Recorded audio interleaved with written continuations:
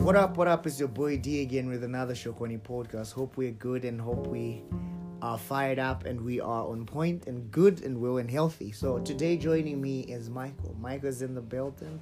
Michael, say what's up to everybody. What's up? Yeah. Today we're gonna unpack a very interesting subject in my estimation that I feel requires much of our attention and time. So we're gonna unpack the idea of chaos and the beauty in chaos, if any. So Michael, make the beeline and just help us understand, is there beauty in chaos? Before I get to the beauty of chaos, in fact, I'd love to deal with that at the end. The first thing that I'd love to establish is that chaos is indispensable. Okay. It's inevitable. So chaos is an inevitable part of reality, right? Yes. Okay. As much as we have the order, chaos should be the corresponding arm of existence. Okay, cool. I like that. And if you're a Christian, you know that the advent of sin brought in degradation. Okay. Degradation itself is chaos. Okay. Instead of thinking right, you start thinking the other way around. All right. If you are a scientist, you understand, is it the second or third law of thermodynamics? Mm-hmm. Where the law of entropy, where things move from organization to disorganization. Okay. If you're in business, I mean, even the times that we're living in, talking about COVID, companies had planned, they wanted to conveniently operate unprecedented times. Exactly. But COVID has brought about chaos. Here's where the interesting bit is. It's called unprecedented when it can be predictable. Can we not predict an advent of something chaotic? It is possible. Look, chaos is unpredictable, but it is sure. Okay, I like that. So now, how do we reconcile unpredictability and surety? Because it kind of rubs off the wrong way. So it's the concept of what and when.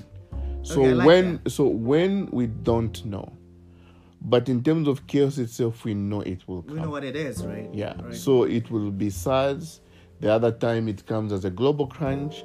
Then it comes as COVID.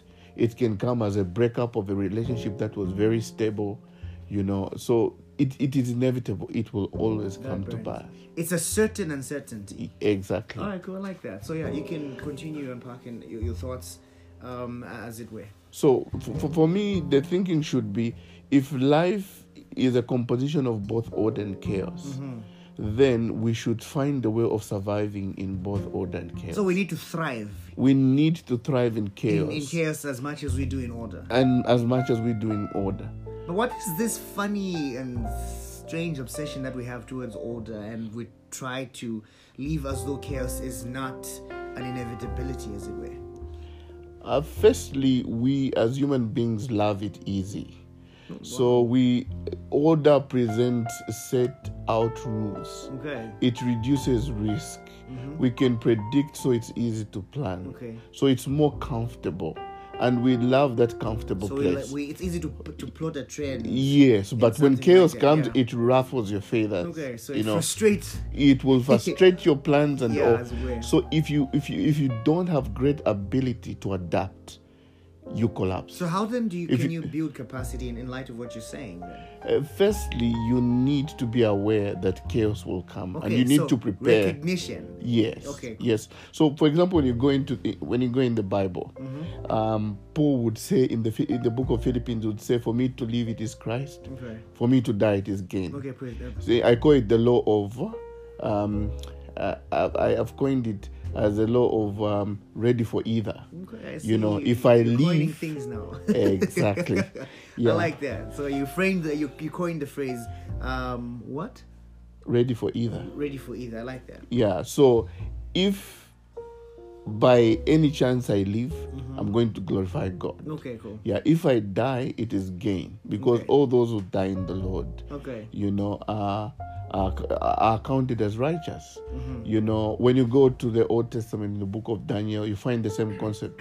The Hebrew boys are about to be thrown in the fiery furnace, and they tell the king that God will save us, the one we worship. All right. But even if He does not save us, so they were ready for either. They were ready for the part of even if it does not save us. Okay. But you see, we want to operate in the context that God will always save us. Okay, I'm liking the principles that you're extracting from Holy Writ, as it were.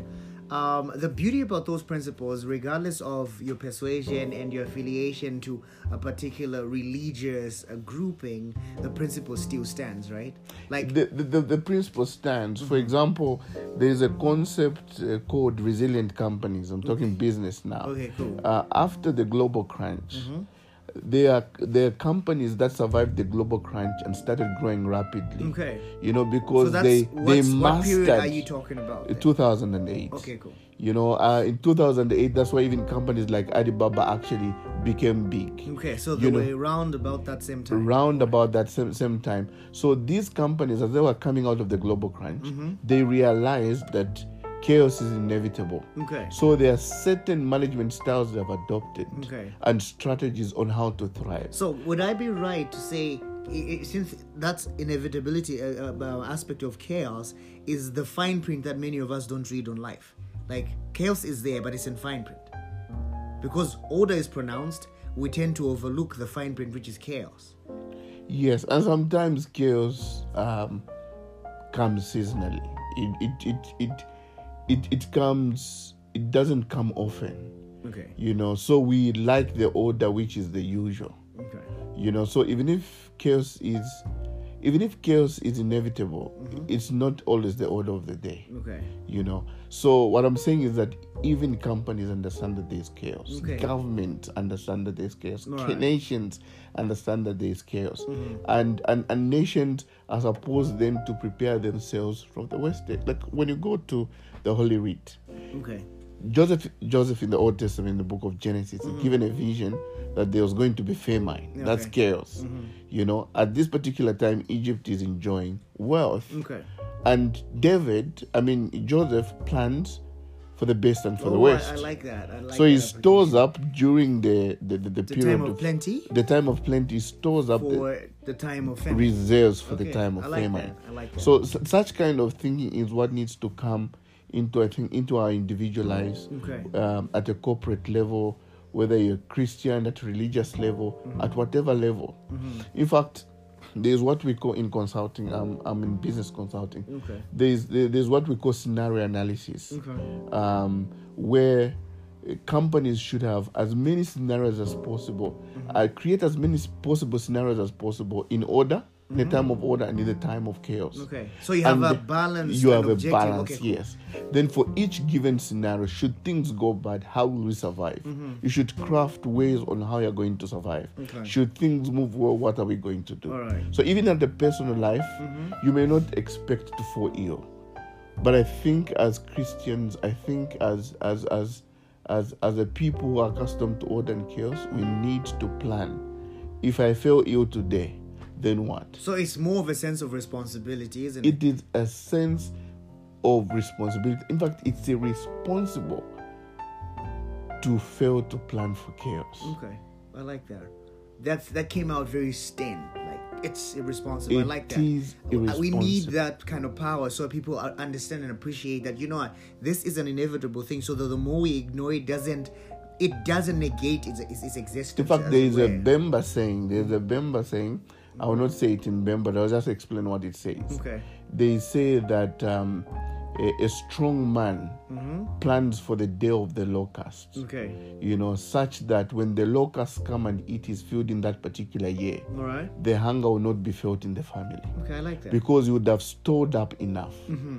So even in our local cultures, the measure of a man, a strong man, a responsible man, a man of vision, foresight, planned in such a way that even in the worst day, they're able to survive. Okay, cool. I like the way the thoughts are coming out and springing forth. So in the interest of digestibility and people following the thoughts that we're having, we're going to come to an end here, and then we'll come with part 2 as we continue to unpack this. And so we continue with the whole notion of the beauty that we can extract from the whole idea of chaos.